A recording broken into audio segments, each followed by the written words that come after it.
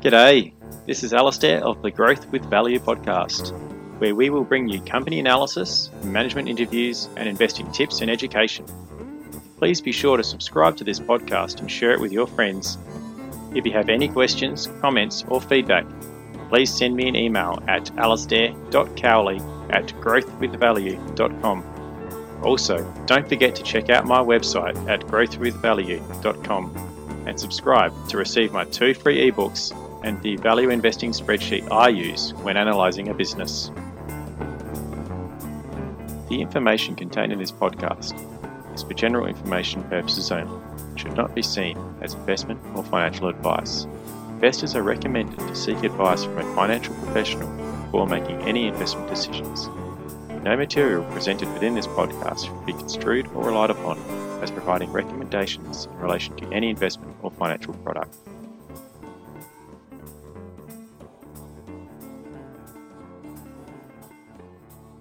In today's episode, we will be talking about stock filters and their time-saving benefits. A stock filter is a way to screen out any undesirable businesses by using a predetermined set of metrics, like low debt and high returns on capital. This will help save you time when it comes to analysing in which business to invest. As you could imagine, trying to analyse each of the roughly 2,000 businesses listed on the ASX one by one could take you years.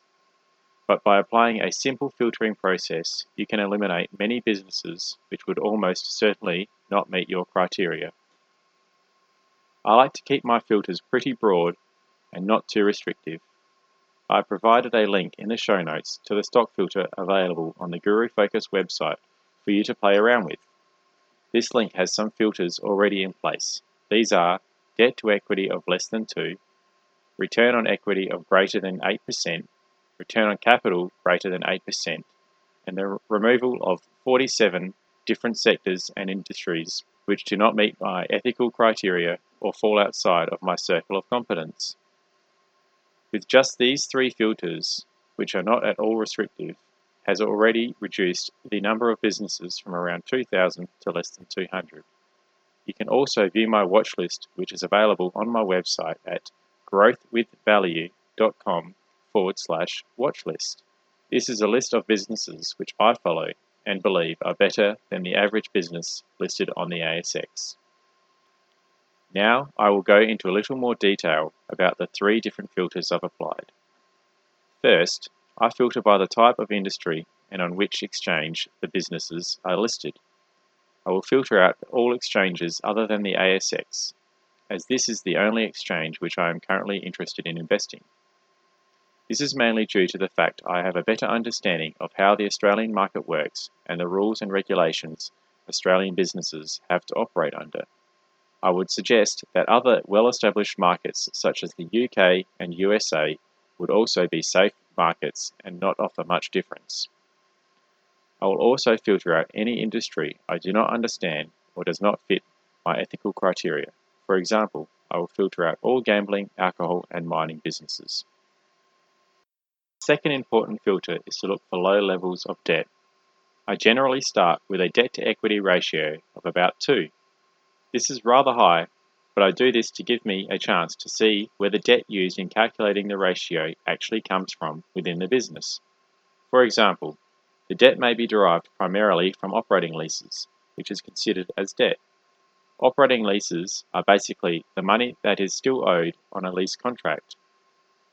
If we are to look at Nick Scali, which operates about 60 furniture stores across Australia and New Zealand, many of their premises are not actually owned by the business, but are leased or rented out. This expense is recorded as a liability on the balance sheet and is treated as debt. Nick Scali has historically held very little amounts of traditional debt derived from banks and bondholders, with long-term debt averaging about 13% of total assets over the last 5 years, resulting in an average debt-to-equity ratio over the same period of about 0.35. If we include operating leases in the calculation of long-term debt, this will increase the average debt-to-equity ratio of the last 5 years to about 1.8. If we use a more conservative debt-to-equity ratio of, say, less than 1 during the filtering process, it would result in us not capturing a great business like Nick Scarley. Another example of why I like to use a high debt-to-equity ratio is not to filter out businesses that may have recently increased debt levels to complete an acquisition. One company that comes to mind is Reece. This company has previously carried little to no debt on its balance sheet, but recently took on a large amount of debt to acquire another business. This resulted in increasing the debt-to-equity ratio from about 0.1 to 1.8. Given the business has historically carried very little debt, I would expect the debt-to-equity ratio to reduce to more conservative historical levels. The last criteria I look for is reasonable returns on equity and invested capital. I have these also pretty low at about 8%. I also opt to use a 5-year average rather than current year's ratio. This will avoid unnecessarily eliminating any good businesses that may be experiencing some short-term cyclical problems which have reduced profits, resulting in these ratios to trend below their long-term average. For example, with the current COVID-19 pandemic, many businesses will see a large reduction in their earnings, but in most cases, this is just a temporary shortfall, and I don't want to screen out any good businesses that are currently experiencing some short-term pain. After applying these few simple filters, I have reduced the number of businesses from about 2,000 to less than 200. This was all achieved within a matter of minutes.